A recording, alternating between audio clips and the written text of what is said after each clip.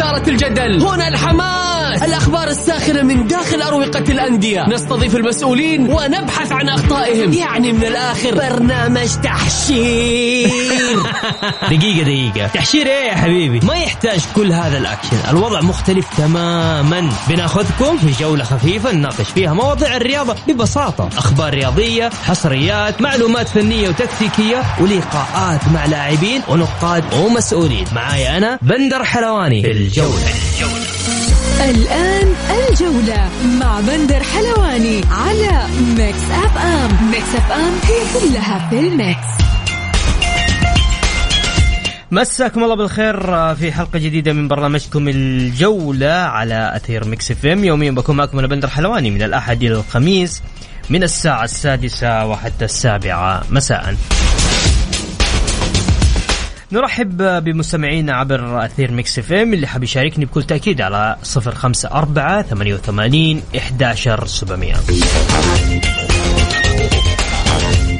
أيضا نرحب بضيوف برنامج الجولة لليوم الزميل العزيز ماجد لامي إعلامي الرياضي، والمدرب الوطني ومحلل الجولة أحمد علام.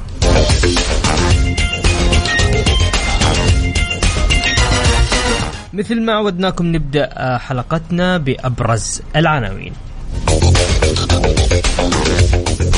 الأخضر الشاب يستضيف اليمن في ربع نهائي كأس العرب.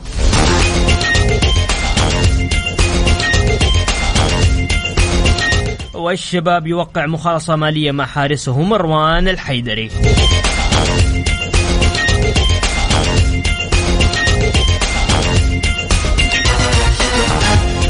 وعبد الله المالكي يشارك في جزء من تدريبات الهلال. الفيحة يضم لاعب الشباب بولينهو وعلى سبيل الإعارة حتى نهاية هذا الموسم.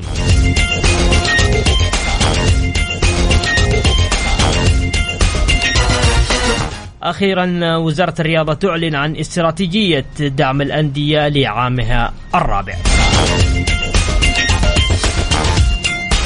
يا هلا وسهلا فيكم. أعلن إدارة نادي الفيحة السبت التعاقد مع البرازيلي بولونيو لاعب وسط فريق الشباب الأول لكرة القدم ليمثل صفوف الفريق البرتقالي بدءا من الموسم المقبل لمدة موسم واحد بنظام الإعارة.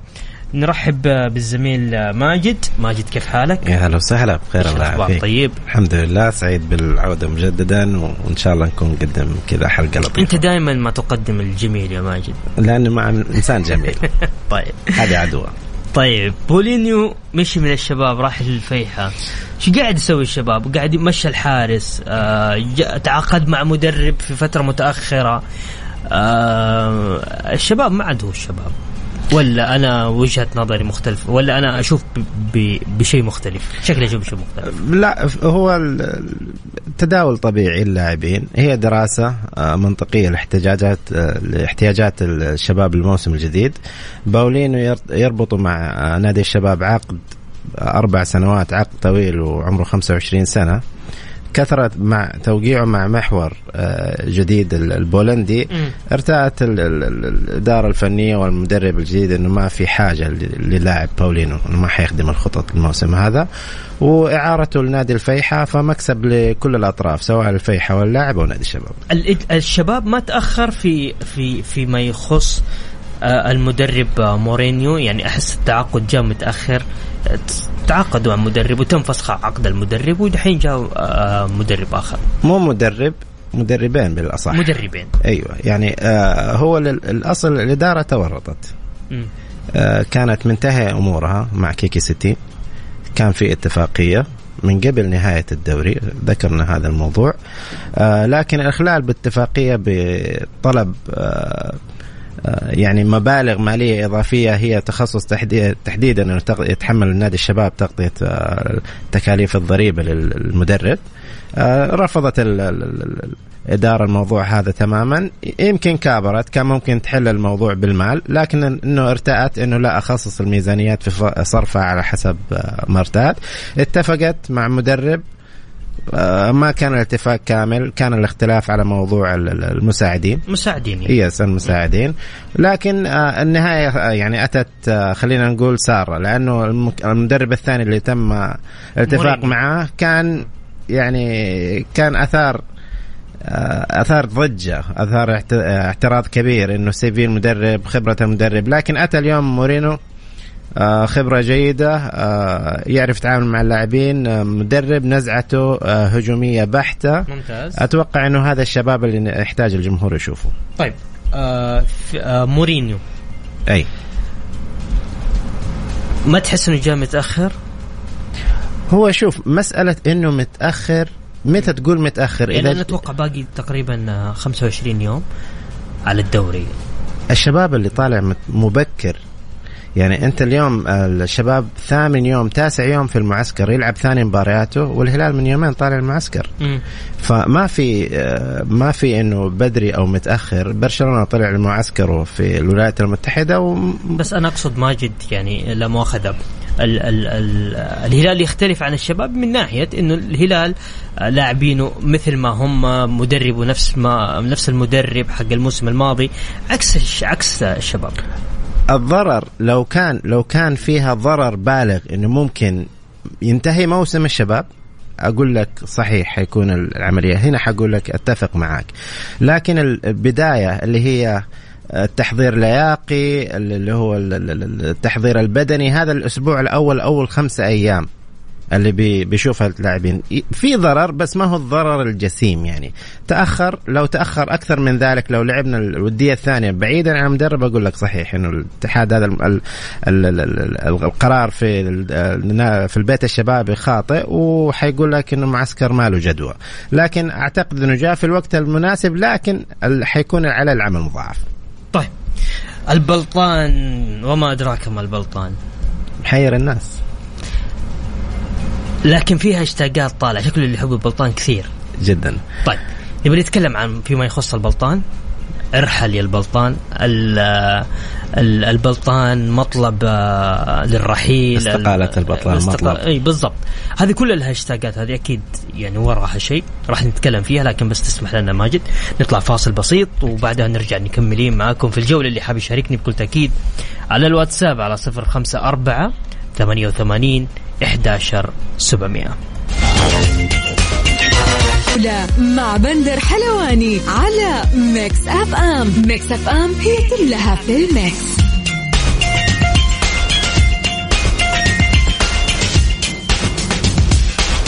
يا هلا وسهلا فيكم، مستمرين معكم في برنامجنا، برنامج الجولة.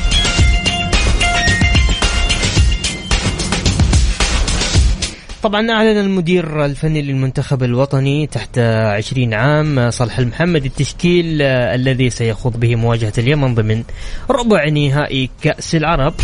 وجاء تشكيل المنتخب الوطني تحت 20 عام على النحو التالي: أسامة المرمش، عبد العزيز الفرج، وسويلم، ومحمد الدوسري، وسالم النجدي، كذلك فيصل الصبياني، عبد الملك العيري، ومصعب الجوير، عبد الله الزيد، وعبد العزيز عبد الله الرديف.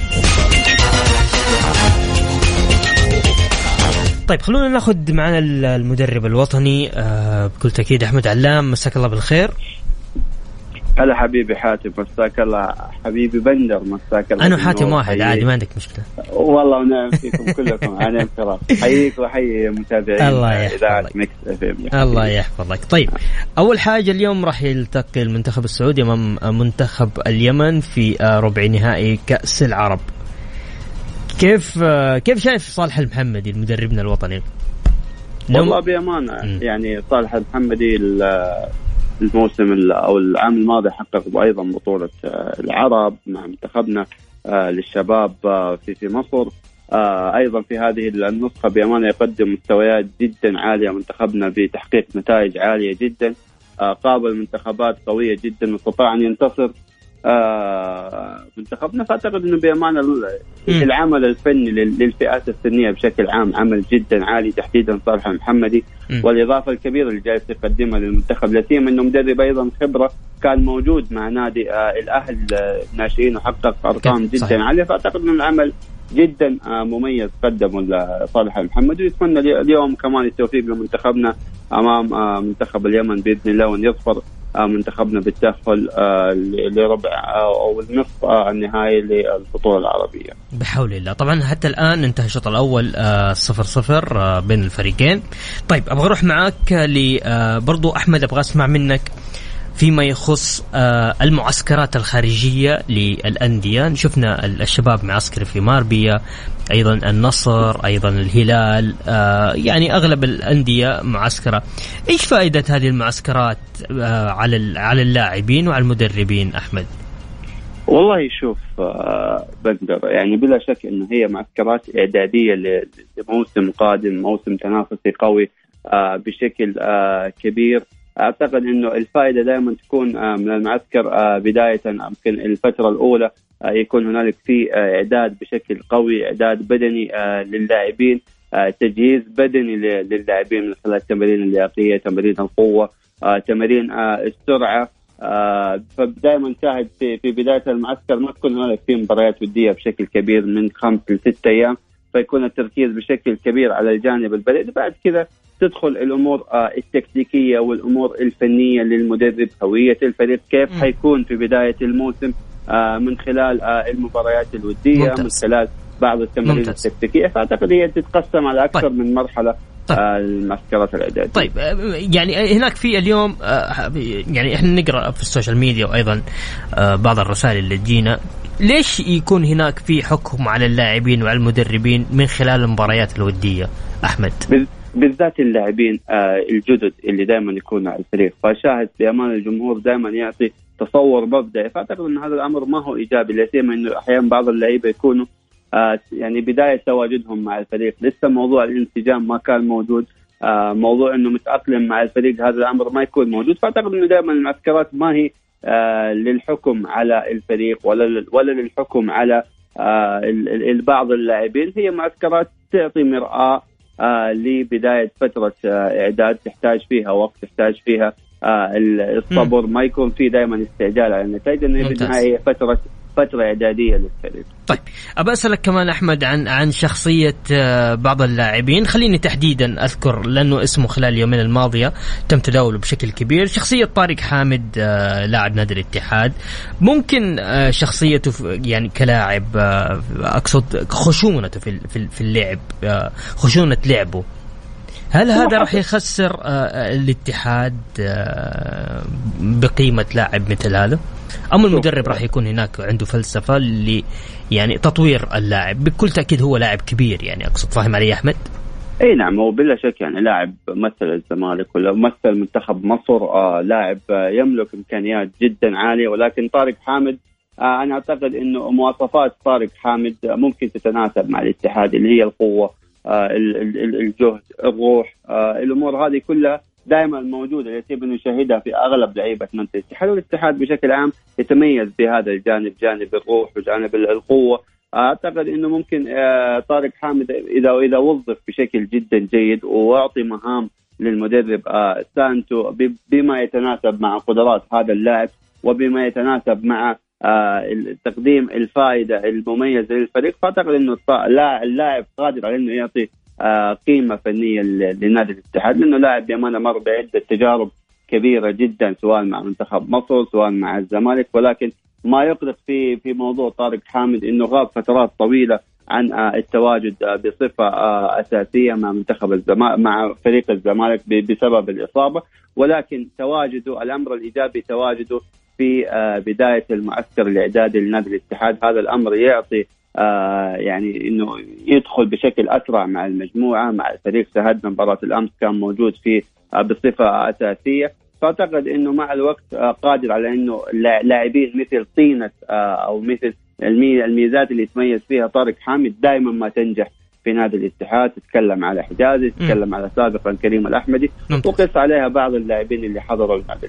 طيب أغلب المعسكرات أحمد شفنا معسكرات على فترتين، اللي هي الفترة الصباحية والفترة المسائية في أغلب المعسكرات. هذه إيش فائدتها على المعسكر؟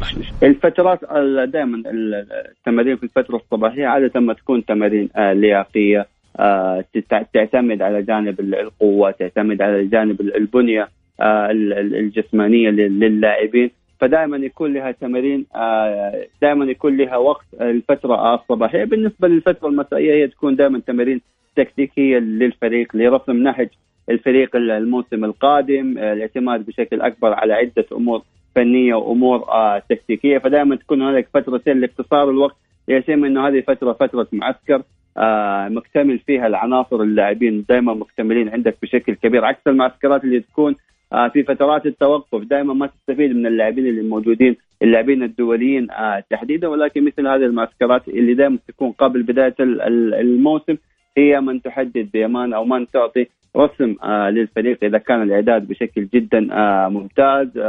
اللاعبين كانوا حاضرين معك تحديدا اللاعبين الأجانب، وكنت مكتمل تواجد اللاعبين الأجانب. المدرب موجود معك من بداية المعسكر تحديدا إذا كان مدرب جديد. طيب. يحضر لأول مرة للمنطقة، فأعتقد أنه دائما لها أمور إيجابية بشكل كبير.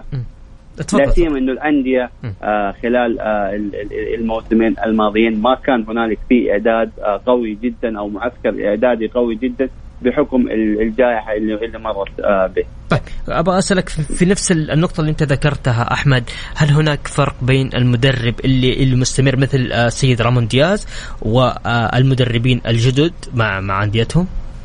أكيد المدربين الجدد يكون لابد أن يكون هناك فترة تعارف على الفريق، فترة تعارف على إمكانيات اللاعبين، فيأخذ وقت حتى على موضوع رسم النهج. يعني مباراة النصر نشاهدها قبل أمس، كان في هناك الفريق دخل بنهج فني مختلف عن النهج الفني اللي بدأ فيه الشوط الثاني، فبلا شك إنه هي فترة تعارف، فترة رسم نهج تطبيقه على أرض الواقع. ولكن المدرب اللي يكون موجود مثل رامون دياز، مثل مدرب الفيحة، فأعتقد إنه هذول المدربين دائم يكونوا ما يحتاجوا وقت بشكل كبير للتعرف، دائما يكون هناك خلاص يعني تواجدهم في المرحلة الأخرى اللي هي مرحلة وضع نهج جديد للفريق. ممتاز. وضع منهجية جديدة وهوية جديدة للفريق. مثل المدرب شاموسكا وساموديكا أيضا كانوا فاهمين أو عارفين الدوري السعودي، فبالتالي انتقلوا لأندية داخلية.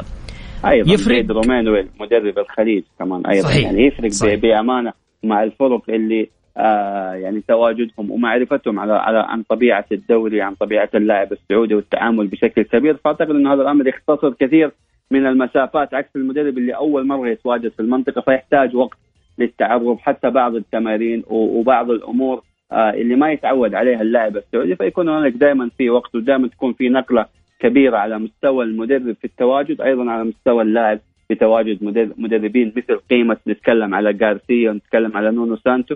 فأعتقد إنه ده يكون في يعني اختلاف ما بين الجهتين، ولكن أعتقد إنه بالنهاية الأمر راح يعود بالنفع بشكل كبير على تطور الدوري بوجود مدربين بأمانة يملكون سيرة ذاتية كبيرة جدا. طيب فيما يخص مدرب نادي الشباب مورينيو، ايش رأيك فيه؟ والله يعني مورينيو ممكن ما كان عنده تجارب يعني كبيرة إلا آخر موسمين تحديدا، ولكن ما قبل ذلك كان دائما مدرب موجود بالدرجات الأقل، درجة ثانية، درجة أولى في الدوري الإسباني. ولكن ممكن ضيق الوقت لإدارة نادي الشباب، فكان هناك في حد للاختيارات عكس لما كانت يعني مع نهاية الموسم. بس أيضا ساموديكا ترك له فريق كويس، يعني هذا فاهم علي، مش إنه فريق منهار. لا بأمانة يعني شوف الشيء المميز بندر في نادي الشباب إنه بداية المرحلة الأولى للإعداد كان موجود هناك عبد اللطيف الحسيني. فإحنا نعرف الكابتن عبد اللطيف الحسيني مميز جدا في الجانب اللياقي، مميز جدا في الأمور اللياقية والبدنية للفريق. فأعتقد إنه سهل العمل على مورينيو مدرب الشباب الجديد. أعتقد المدرب تواجد، كان هناك مباراة ودية أمس لنادي الشباب، فما كان هنالك يعني في وقت تحديدا أو أخذ وقت بشكل كبير في الجانب اللياقي. يعني الكابتن عبد اللطيف اختصر كثير على المدرب مورينو للعمل بشكل أكبر أو البدء في العمل في الأمور التكتيكية، ولكن بأمانة تظل الخيارات كانت محدودة لإدارة نادي الشباب. فاوضت أكثر من مدرب في بداية فترة الإعداد، ولكن ما كان هنالك اتفاق، ولكن نتمنى بلا شك التوفيق للمدرب مورينو مع نادي الشباب. أحمد شاكر لك مداخلتك معنا في برنامج جولة. أنت دائما مفيد يا أحمد، ودائما مميز، ودائما يعني لك وجهة نظر كده جميلة. حبيبي بندر، الله يعطيك العافية، وإن شاء الله متعنا المستمعين الكرام، وبإذن الله نلتقي على خير في المرة القادمة. شكرا لك أحمد. استقالة البلطان مطلب جماهيري، تفضل. ليش كذا زعلانين على البلطان؟ تكلم على جملة جمهور الشباب يتفق على رئاسة خالد البلطان، يشوفوا الأبرز الأفضل الأقوى. صحيح، رجل صاحب طموح، وما نحتاج نتكلم عن كفاءة السيد خالد البلطان. السوشيال ميديا متاح فيها الآراء، صحيح، لكن زي ما تقول الهاشتاج ما تقدر تتحكم فيه أو تحكم مين تعرف مين اللي خلف الهاشتاج، هل هم جمهور الشباب أو غيره. ممكن عدة أشخاص، ممكن يكون بدأ من غير جمهور الشباب، ممكن من بعض الجماهير المنزعجة، مثلا تأخر المعسكر، بعض التعاقدات، وجوده لأكثر من سنة وما في بطولات، حق مشروع أنه اعترض. لكن أعتقد أنه أحيانا بعض الأسماء لما تطرح إذا كانت تغيظ بعض من الجماهير الأندية المنافسة، ودائما اسم السيد خالد البلطان حاضر في مناسبات عدة، فيمكن تغريد في الهاشتاج كنوع من رد الجميل بس فقط. جمهور الشباب إذا جمهور الشباب عنده طموح يبغى يرجع للبطولات، ممتاز، فبوابة البطولات ومفتاحها الأول بكل قناعة هو سيد خالد البلطان. طيب أوكي، عندنا يقول قد يكون هاشتاج الشباب والبلطان بأيادي غير شبابية أصلا، وهذا هو المتوقع. ما هي من هواياتي البحث خلف المعرفات، لكن تظهر بين من ساعة لساعة يقول لك والله هذا بيطالب، هذا بيقول بينتقد مدرب، لما ينظروا للمعرف يقول لك يعني بيشوفوا تغريداته واهتماماته بأندية أخرى. طيب. أشوف إنه هذا أمر طبيعي وخصوصا في الصيف. طيب تسمح لنا نطلع فاصل ونرجع نكمل معاك ماجد باقي الحلقة. اللي حاب يشاركني بكل تأكيد على الواتساب على 0548811700.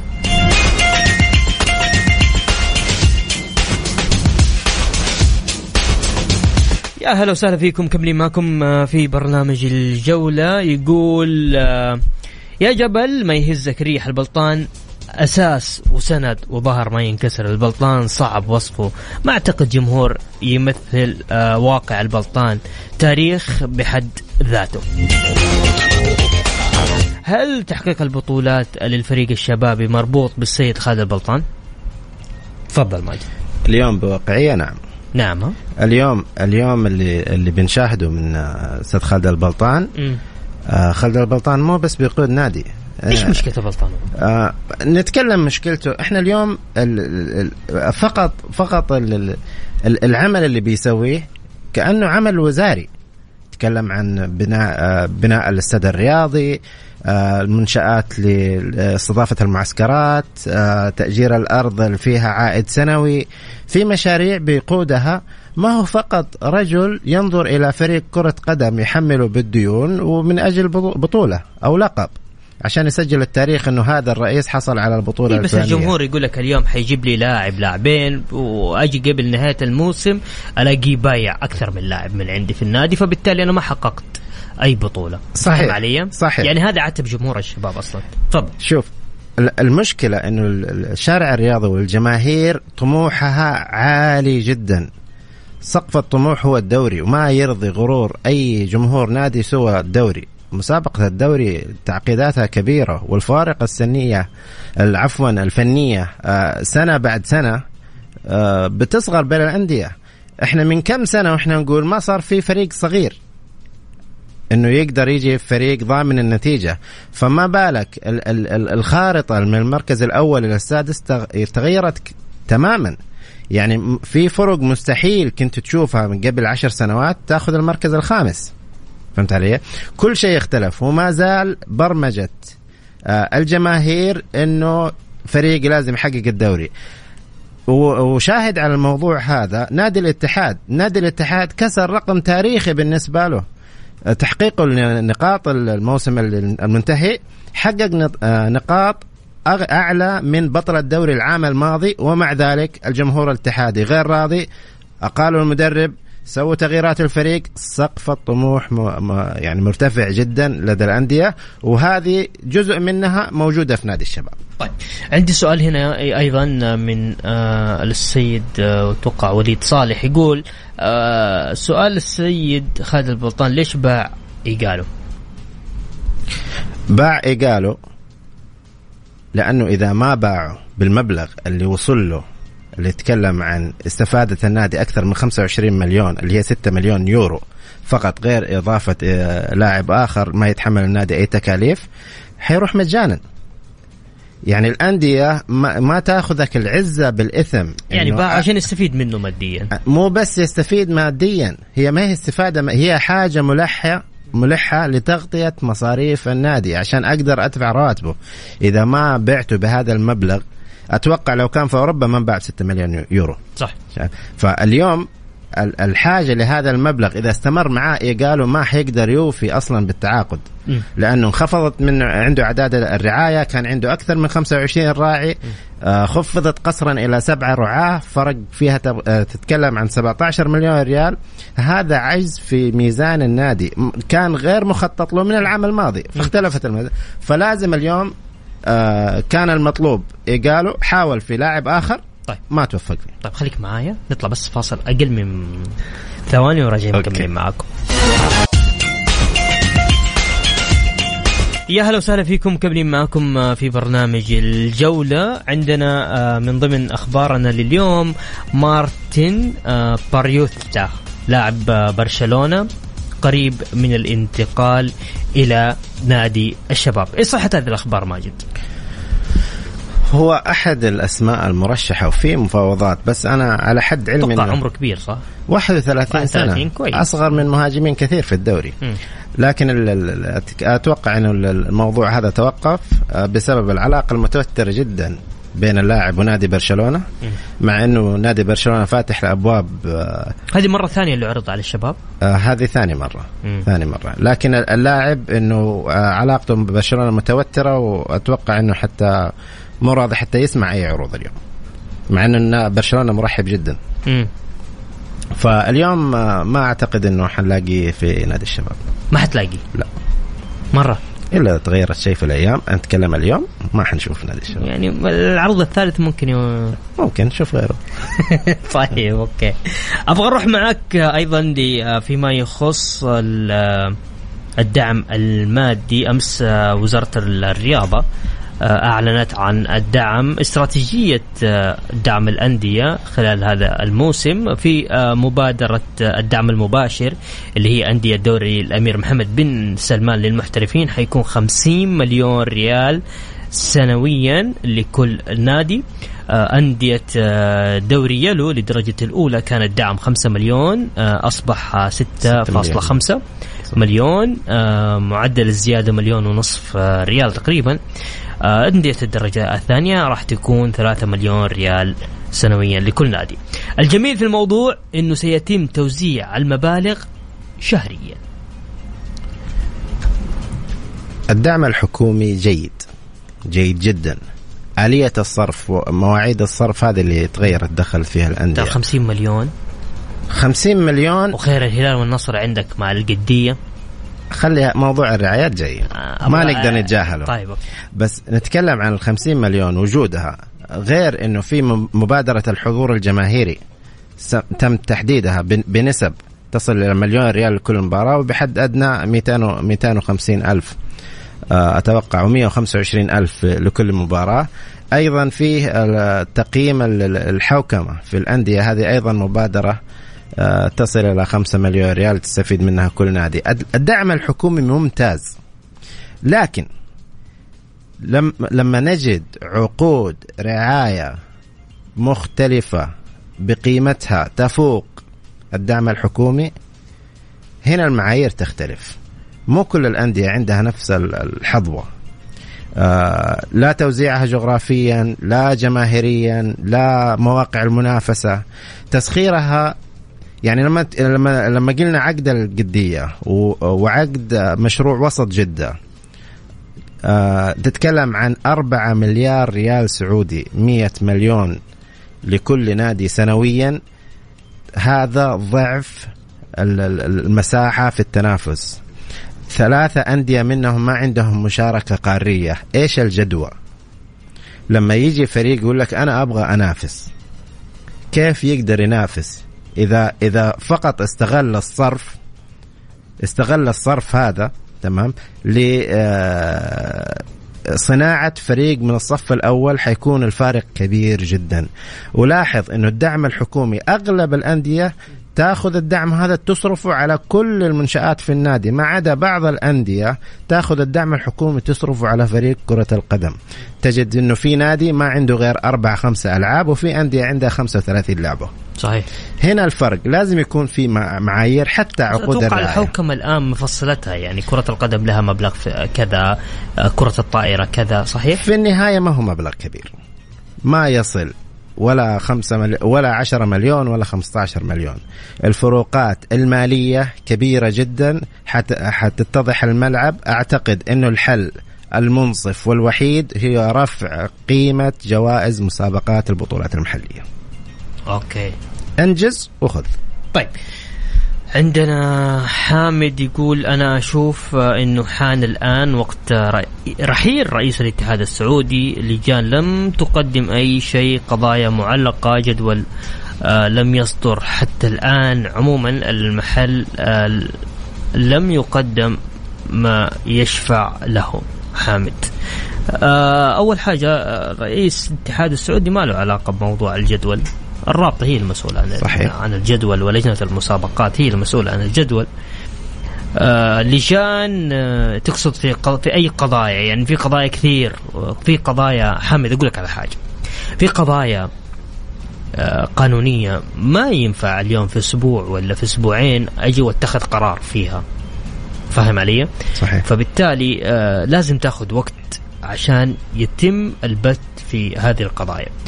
أنا أتكلم إن كان تبغانا نتكلم بصراحة يعني. طيب تفضل.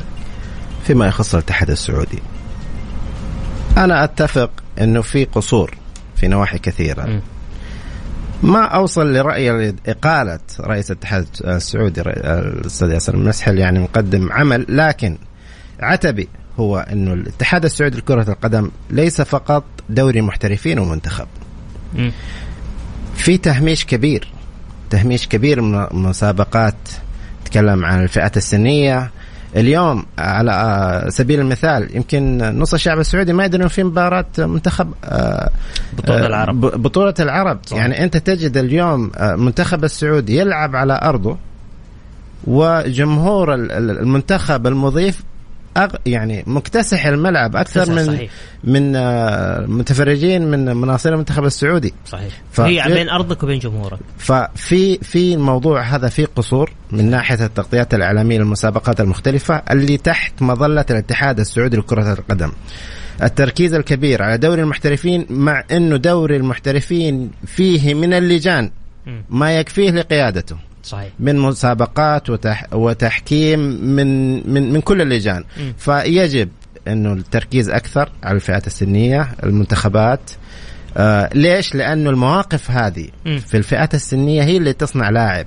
هي لما تروح عائلة تتفرج على المنتخب السعودي، هي اللي تزرع الشغف عند الطفل الصغير لما يشوف منتخب بلده، يقول لك هذا في مثل عمرك قاعد يمثل المنتخب. يزرع عنده روح التحدي انه انا حلتحق لنادي حمارس كرة القدم بطريقة محترفة اكثر. هذه البذرة اللي احنا نحتاج انه نرويها ونتابعها أكثر. لكن بالمشهد هذا رغم الكم الهائل من الدعم لدوري المحترفين لازم الالتفاتة والتوجه أكثر للفئات السنية. طيب تسمح لنا نطلع فاصل وبعد الفاصل مكملين معاكم. للتذكير اللي حاب يشاركني على الواتساب على 0548811700. مكملين معكم في برنامج الجولة. يقول عاطف محمد السلام عليكم، فتحت الإذاعة وسمعتكم تتكلمون عن الدعم الأندية، هل صحيح ما ذكرته دعم الأندية في دوري الأمير محمد بن سلمان للمحترفين لكل نادي شهريا 50 مليون ريال؟ لا أنا ما قلت كذا.